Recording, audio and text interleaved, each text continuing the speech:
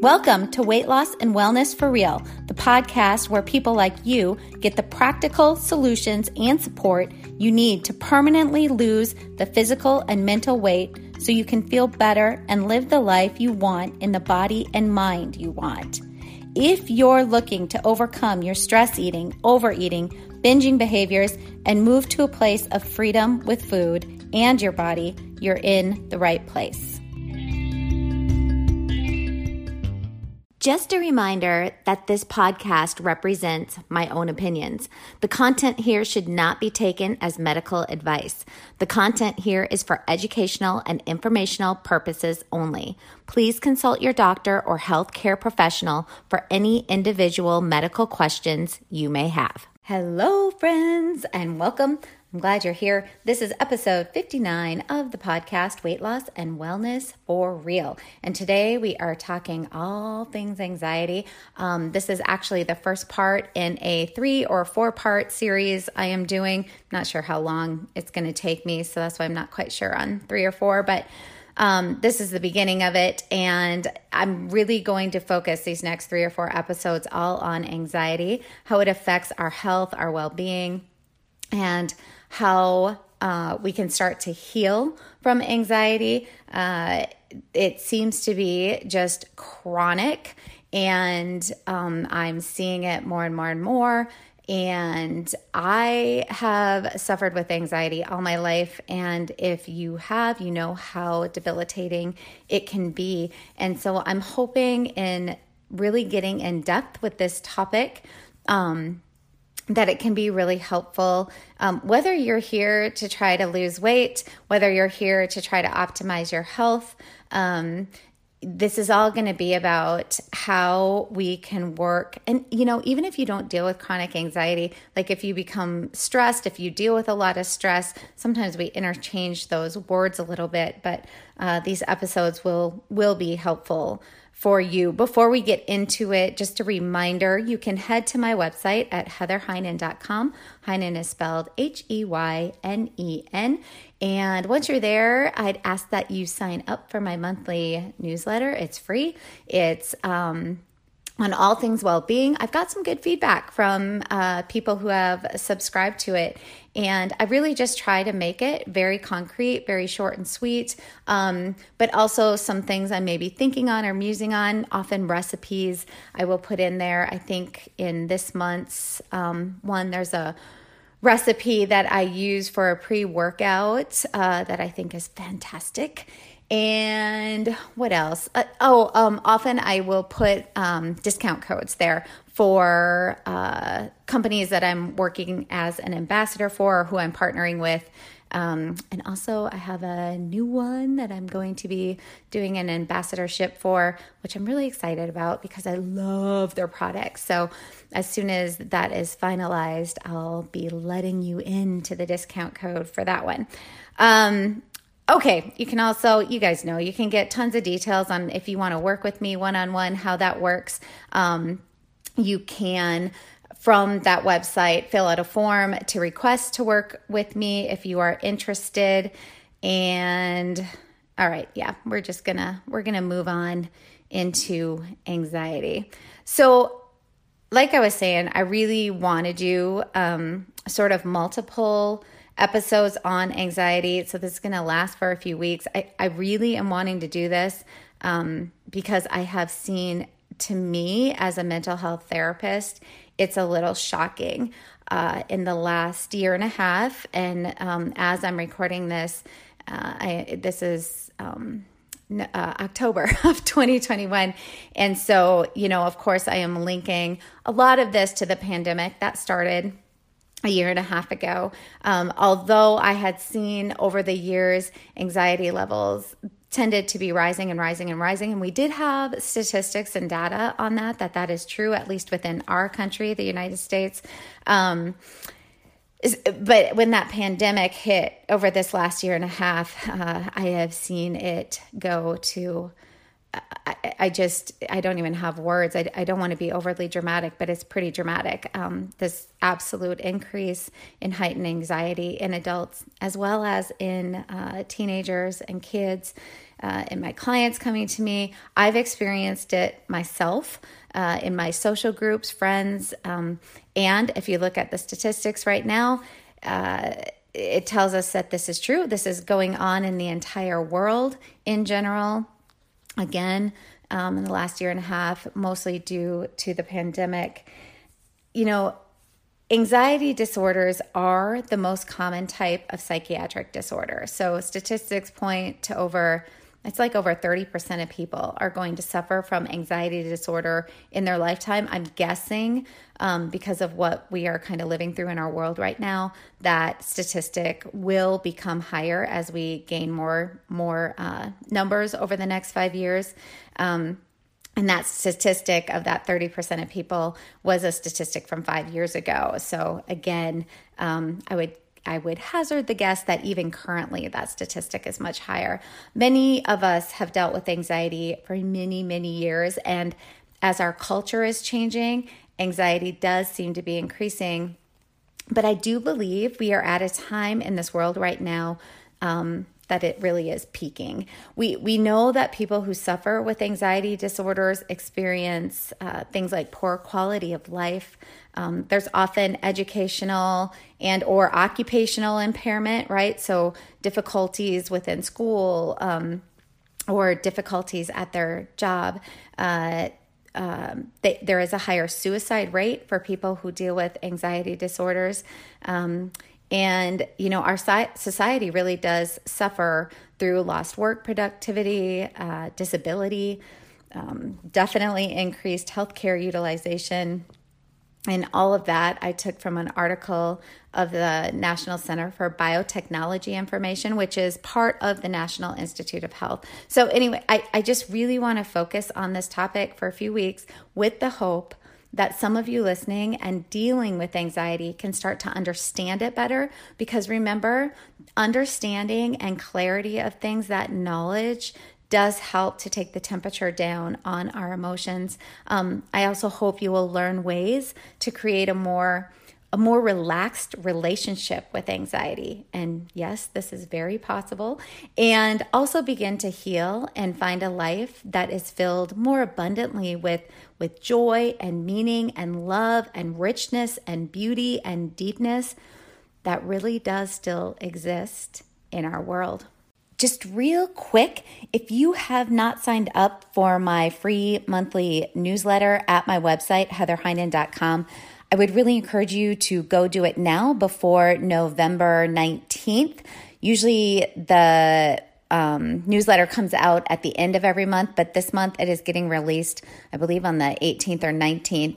And in this month's newsletter, it is all practical strategies on how to maintain your weight throughout the holidays while eating the foods you love, drinking the drinks you love to drink.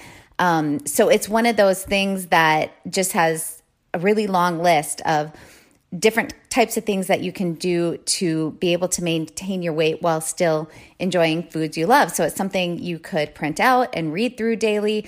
Just trying a couple things off the long list. So I'd really encourage you to go over and sign up for that now before it is released on the morning of November 19th. I hope you are finding something useful from these episodes and this podcast. And if so, please share it with someone else in your life you feel it could benefit.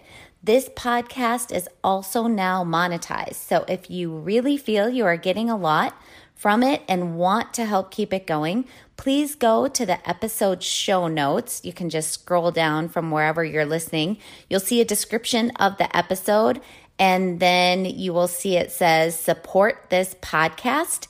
And then there's a link you can click on.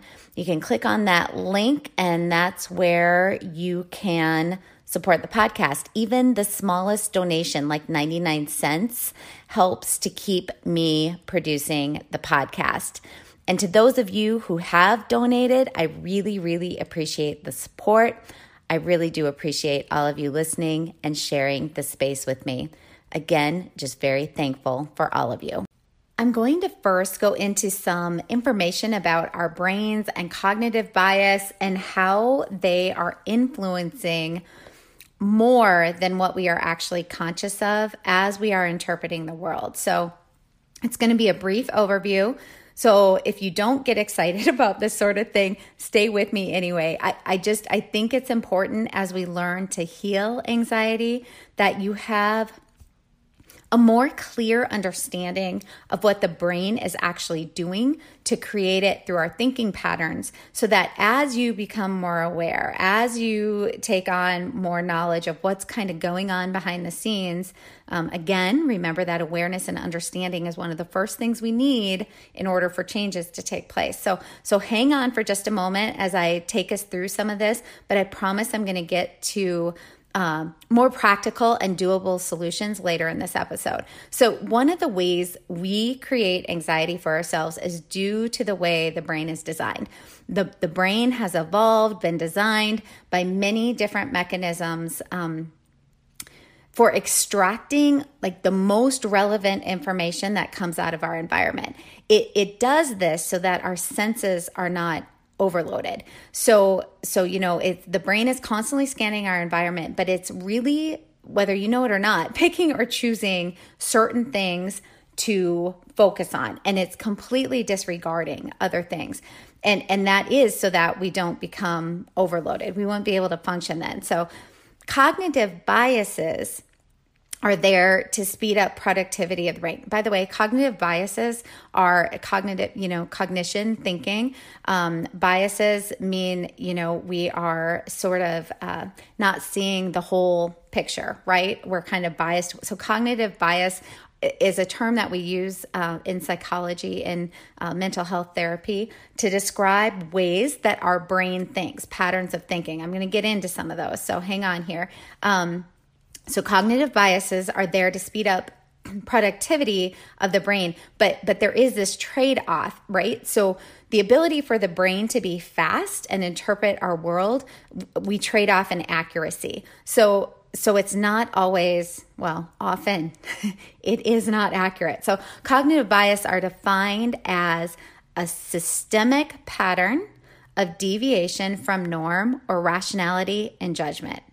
So we create our own subjective reality from our perceptions of the input. So we are constantly interpreting our world, but it's very subjective. It is often not objective, right? We have these cognitive bias that sort of we are filtering through. We are seeing our reality through these biases. So, and this is everyone, by the way, everyone's brain does this, whether you think yours does or not. So, this construct of reality, this way that we see reality and not the objective reality, the way that we are seeing reality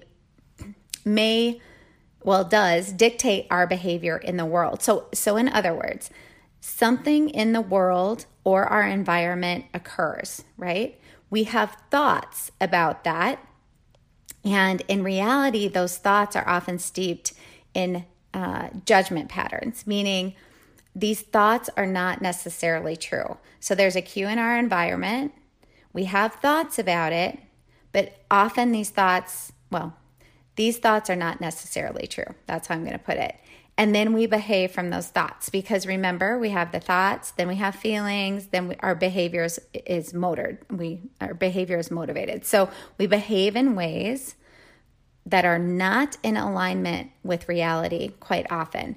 And so this is a problem and often leads to relationship issues, feelings and behaviors related to low self-worth, issues in energy and productivity. So, the cognitive bias, although it helps our brain move quickly and we can make these judgments very quickly, often our judgments are completely inaccurate, and then we are behaving out of those inaccurate judgments, and then that is producing tension within relationships or creates these feelings and behaviors that are related to low self-worth, or we have issues in energy levels or productivity within our lives. So here are some examples. Things like, only paying attention to news stories that confirm our opinions we already hold, or, blaming outside factors when things don't go our way. So putting the blame somewhere else, not taking ownership. Maybe assuming everyone else shares your opinions or beliefs, right? We just kind of walk through the world thinking everybody else thinks, feels like we do. Learning a tiny bit about a topic and then assuming we know all there is to know about it.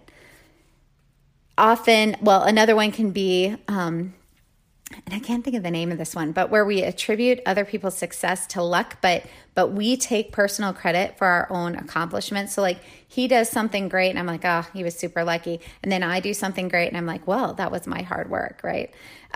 We like to believe we are making judgments and decisions about the world around us that are very logical, objective, and that we are capable of taking in and sort of evaluating all the information that is available to us. But really, unfortunately, these cognitive biases that run in the background of our brains trip us up and lead to poorer decisions and bad judgments. And if you don't know about cognitive biases, right, it's like you are just operating on autopilot. You're just moving through the world like this. But the beauty of this is once you learn about cognitive bias and what your brain is doing behind your back, you can start to intervene.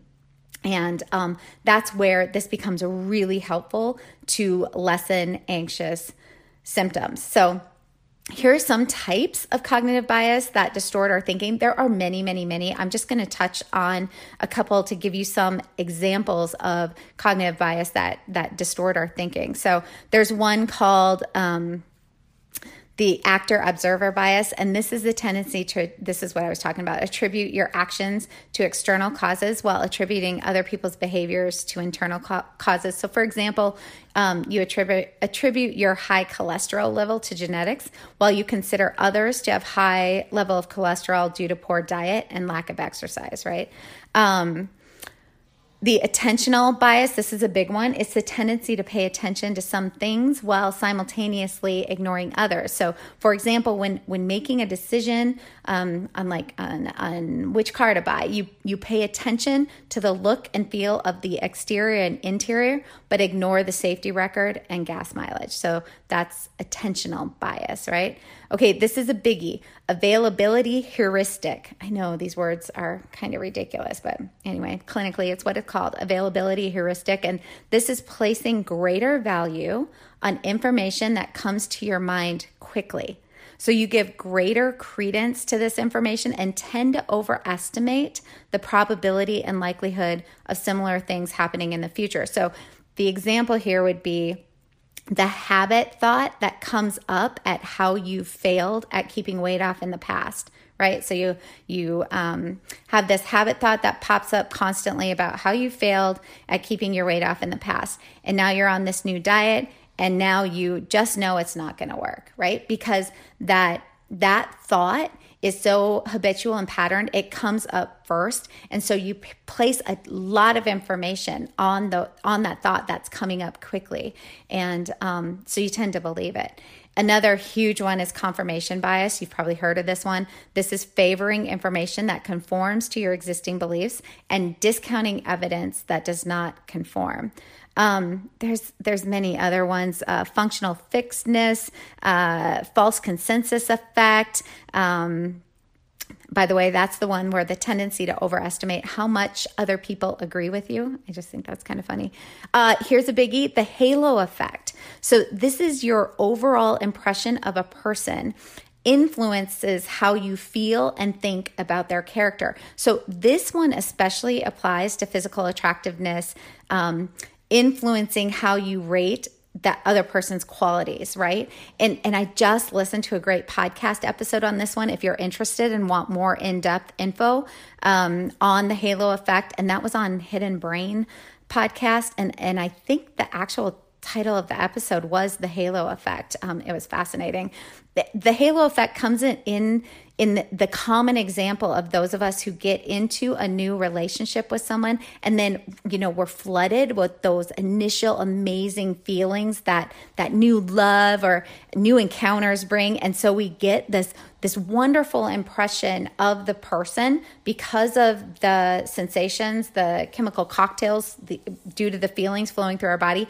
But as a little time goes by, their true nature kind of comes out, and throws up red flag after red flag, but we continue to stay in the relationship. And this gets into how many people stay in verbal, emotional, physically abusive relationships when, if you're on the outside watching that, the outside world, we can't understand why in the world would they stay in that environment. But this is why. It really is the halo effect, the cognitive bias of your brain. It is how your brain is working in the background. Misinformation effect. This is a tendency for post-event information to interfere with the memory of the original event. It's easy to have your memory influenced by what you hear about the event from others. So knowledge of this effect, that gets into the mistrust of eyewitness information. You've probably heard some of those stories where, eyewitnesses, they think they see things a certain way, and then often we are not remembering things exactly how they happened. Okay, there's many, many more, and at times multiple biases, play a role in influencing our decisions and thinking. So, for example, you might misremember an event, that's the misinformation effect, and then assume that everyone else shares that same memory of what happened. So that's the false consensus effect. But also remember that cognitive biases are not necessarily all bad. Many of the biases, they really do serve this adaptive purpose. They allow us to reach decisions quickly. And this can be vital if we are facing a dangerous or threatening situation.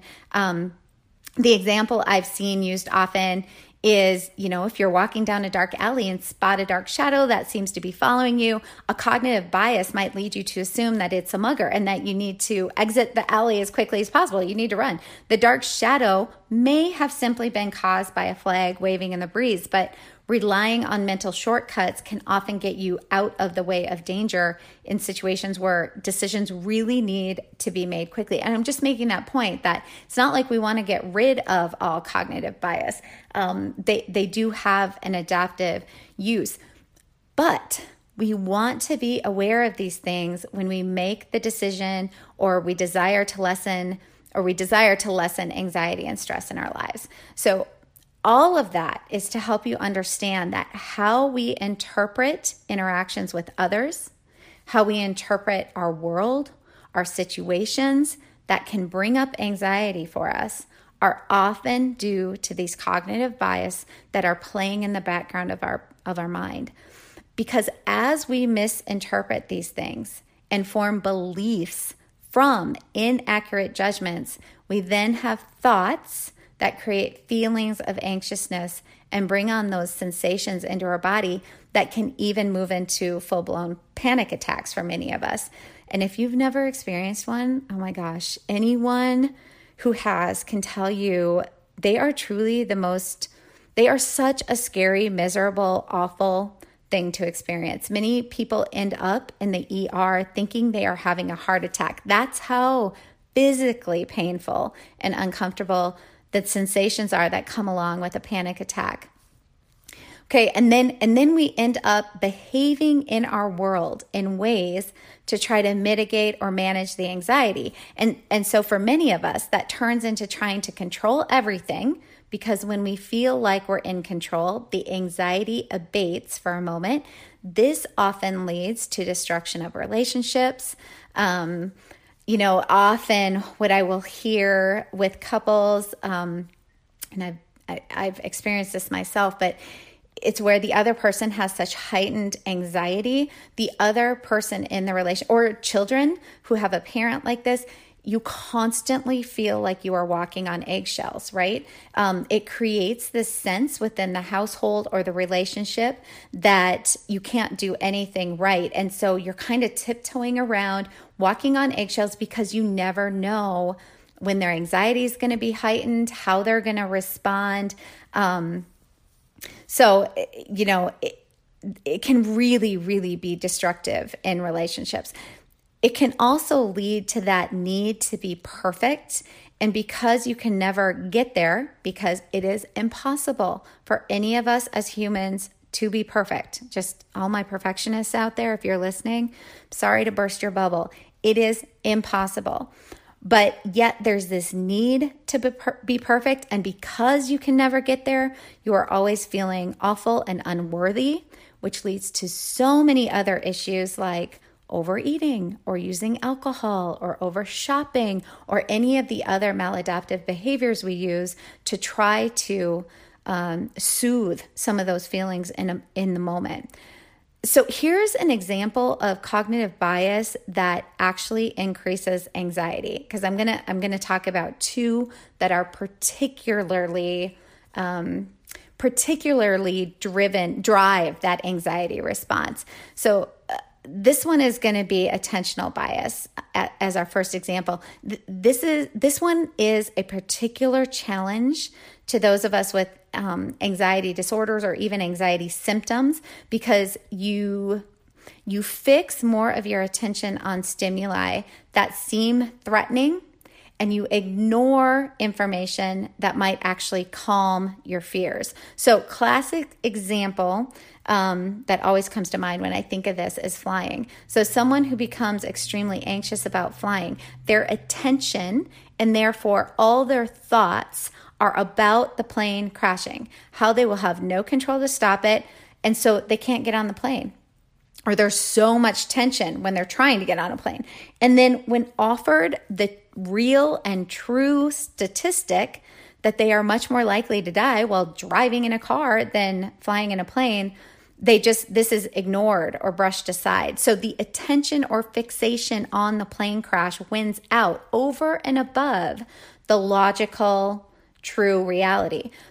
And then the other fascinating part is many of these people have zero anxiety driving, right? Okay, so another example of this type of cognitive bias, when speaking to a group, a socially anxious person's brain is going to fixate more and attend more to threatening facial expressions. So anger and disgust expressions rather than neutral expressions.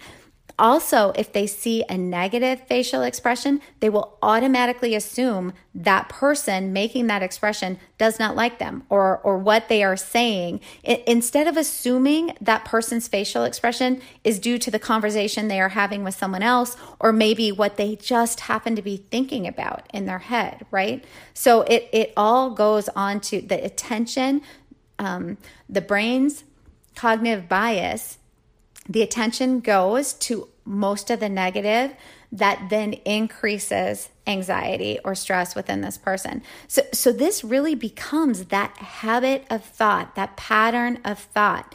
The attentional cognitive bias is now the pattern or habit of thought.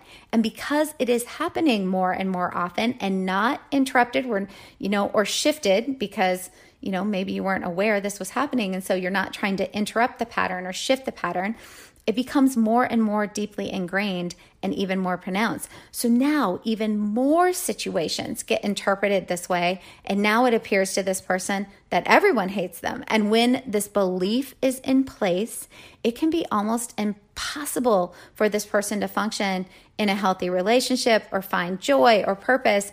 And often then depression also sets in, and now the world is just a very threatening place.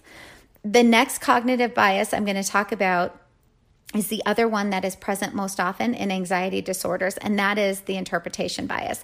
And this is the tendency to interpret ambiguous or mildly negative cues in a negative or catastrophic manner. And that's the word that we use a lot, like catastrophic thinking, the word we use a lot in therapy, that catastrophic thinking. So here's an overview of a study I found that describes how this goes down. In this study, researchers compared this type of bias in individuals with high and low interview anxiety. So participants read narrative text describing interviews that included critical, ambiguous sentences on which participants had to decide on the final word. Stay with me here. I'm going to give you a clear-cut example. The final word of the sentence they decided on would either resolve the ambiguity in a positive or negative manner. So, for example, after reading the incomplete sentence they were given, so this is a sentence they're given. You tell the interview your idea, and she seems to be blank, and they could fill it in with interested or They could fill it in with bored. They could choose. So you can probably guess the results. Those with high interview anxiety always chose the bored word. And those with low interview anxiety always chose interested, right? It's really fascinating if you think about it. We do have a lot of strong studies that suggest this interpretation bias is a really robust phenomenon associated with anxiety in both children and in adults. Also, we have some studies showing that this negative interpretation habit of thought, if you will, gets into intrusive thoughts as well. So intrusive thoughts get interpreted as negative, not just as thoughts, not just as, oh, there's an intrusive thought. When the intrusive thought comes in, it is immediately interpreted as negative. And the person assigns a meaning to them, right? So intrusive thoughts, by the way, they do not have meaning. Intrusive thoughts are just thoughts. They are just thoughts being populated by the brain for all kinds of different reasons. By the way, in fact, this is true for all thoughts, right? We assign meaning to them often, but often they have no meaning. They're just thoughts that are coming up. But if we put meaning onto intrusive thoughts, which are often present in the anxious mind or in conditions like PTSD and OCD, when we put meaning to them, that can really be, there can be such negative outcomes from that, because intrusive thoughts are just intrusive thoughts. Like I said, they're just, for whatever reasons, often they can be from trauma response and that kind of thing. They're just thoughts that the brain is populating, that the brain is throwing up. So if we can just label them as, oh, there's an intrusive thought, and move on and not give them meaning, we have a whole different way of behaving and seeing our world, right? Anyway, this interpretation bias can really perpetuate symptoms of PTSD, OCD, anxiety disorders, and simply just anxious symptoms and stress. So given the important role cognitive biases play in anxiety disorders or anxiety symptoms or feeling stressed, several treatments have been developed to target these things. So for example, mindfulness-based and attention or metacognitive training approaches teach patients to better control their attention through specific exercise. CBT, cognitive behavioral therapy, really target distorted interpretations using cognitive restructuring and behavioral experiments or strategies that people implement throughout their lives. So anxious individuals who respond to successful treatments do show a significant reduction in attention and interpretation interpretation bias. A lot of the treatment that I just talked about rely on verbal dialogue and real explicit instruction to change cognition. They really are there to help kind of facilitate this process of helping the individual get some strategic control over attention and interpretation of their thinking. Okay, that's a lot, and I know, and it was very clinical. I am going to move into some real practical things here for you. And I just really wanted to establish for you at least a partial idea of why understanding and being aware of our brain's cognitive distortions, and specifically the attentional bias and the interpretation bias, how that contributes to anxiety. Again, that awareness and understanding of how your brain is kind of working behind your back is really the first step.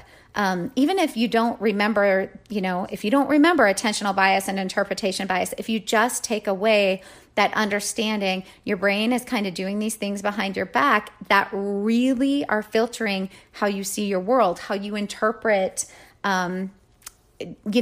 talks with people, your relationships, all those sort of things. And so that creates that heightened anxiety. So knowing this now, and if you have anxious symptoms or if you're a highly stressed individual, you can start to watch for your brain when it is doing this. You can kind of start to step out. I've talked about this before in past episodes, but step out of your brain and become the observer of your brain, right? So you have all these thoughts, but instead of making judgments and interpreting your world, you kind of step out and you're like, oh, my brain is thinking this. Interesting. This really is the first step to starting to heal anxiety, to manage stress. It really is becoming aware and practicing that awareness of when your brain might be bringing you along for a ride in this belief system that is actually increasing your anxiety. So understanding cognitive bias, how our brain works behind our back, how that creates our interpretation of what's going on in our world, and that being aware of those things and starting to practice recognizing when it's happening can be really powerful in that first step of stepping out of anxiety and high stress. And again, stepping kind of, I like to think of it as stepping out of your brain for a moment and just observing what your brain is doing, not judging it. It's just like, oh, I just noticed like my brain is interpreting that this conversation, this person really doesn't like me. And that's interesting, right? And so you get interested and curious about what your brain is doing. And that really helps to give you some space. And that alone starts to decrease the temperature of anxiety, the temperature of stress. Okay, so practical things here. For this week, practice that awareness of your thinking. This is often called metacognition, right? Thinking about your thinking. Take time this week to think about your thinking every day. Journaling on this is even more efficient at this sort of work that you're doing to manage anxiety, to heal from anxiety, to manage stress. So if you become aware of either attentional, interpretational bias, write your thought down and label it as attentional bias or interpretation bias. Show your brain that what this thinking is, right? This gives a sense of clarity. Labeling, naming gives a sense of clarity and control, both of which automatically reduce anxious feelings a bit. One example, I know examples are helpful here. So one example coming to mind, and that I hear a lot, and this was me personally, I used to do this all the time. I'm in a conversation with someone, maybe someone I just meet, or it could have been, my significant other or something.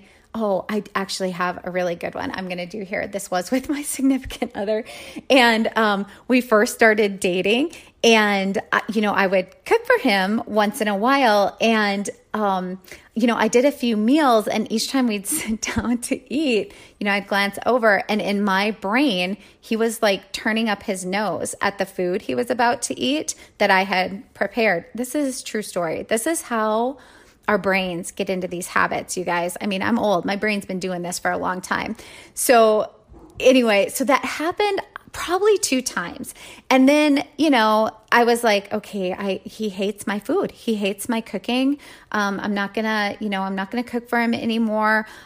So then, it was sort of like if he would come over to eat, I'd say, well, maybe you want to bring what you like to eat. I never talked to him about it, by the way.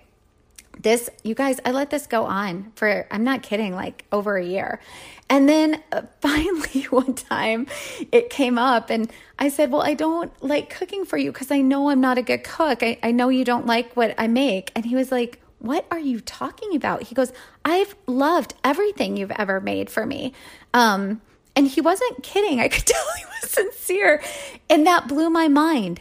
It was sort of like, Heather, you took these 2, I interpreted this look on his face twice, had nothing to do with my food. Who knows why it might not have even been a turned up nose look. I interpreted it that way because I'm in this habit pattern of thought where everyone's critical of me, nobody likes me, all that goes into way deeper stuff, but my point being, it really, can affect a relationship and how we lived for the next year. Me thinking he hated my cooking when he really actually truly enjoyed it, So anyway, as soon as I became aware of that, and labeled it like, oh, Heather, that was totally an interpretation bias. That alone helped me get out of that even more often, right? It gave me, just labeling it, gave me a sense of clarity and control, both of which took away those anxious feelings. So, okay, anyway. Then another thing you could do, practical level, write to yourself. Write down in your journal, that is my brain thinking in a habit pattern of thought that is not necessarily true. And I am working to figure out how to create a new habit of thought that will reduce my anxious symptoms. So give yourself reassurance, validate yourself, let yourself know you are moving in a healing direction.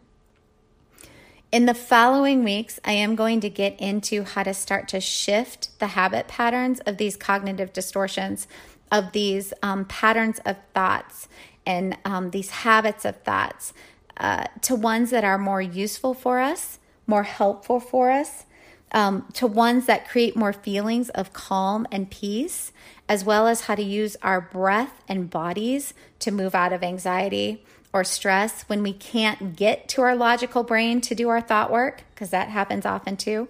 Both aspects of us, our psychological systems in the body and our thoughts or brain, have to get retrained to help heal the anxiety.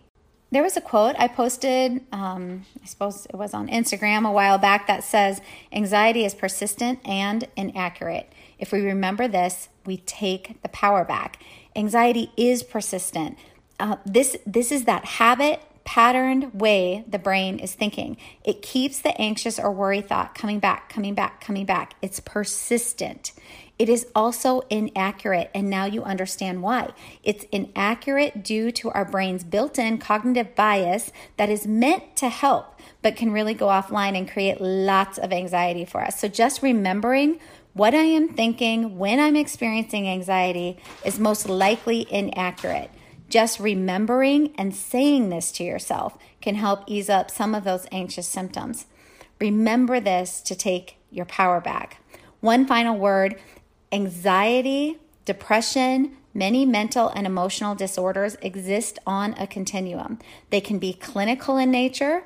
This means that symptoms meet the criteria in the DSM-5 for an actual clinical diagnosis. But symptoms do not have to fall into the clinical range to be absolutely miserable and affect our lives. Many people really suffer greatly with anxious symptoms, feeling overly stressed, that don't meet criteria for clinical diagnoses. In either case, if you are suffering and have been unable to use tactics or strategies on your own to feel better, please go see your doc or a mental health professional who can help partner with you to heal. It is so, so worth it. Okay, you guys, thanks for listening. Thanks for being here. I really do appreciate you sharing this space with me. If you feel like this was helpful or useful, please pass it along to someone else who might find it helpful or useful. Please share it on social media, anything just to get it out there to help other people dealing with anxiety. And stay tuned the next couple weeks as I continue to dive even deeper into anxiety and stress management and how learning to heal from it can really help us take our lives back. Did you know you can find a lot more help from me on my website? Go to heatherheynen.com. Heynen is spelled Heynen, and get in touch with questions on all things I offer, like online courses for overeating, weight loss, goal attainment, and also my coaching and counseling services.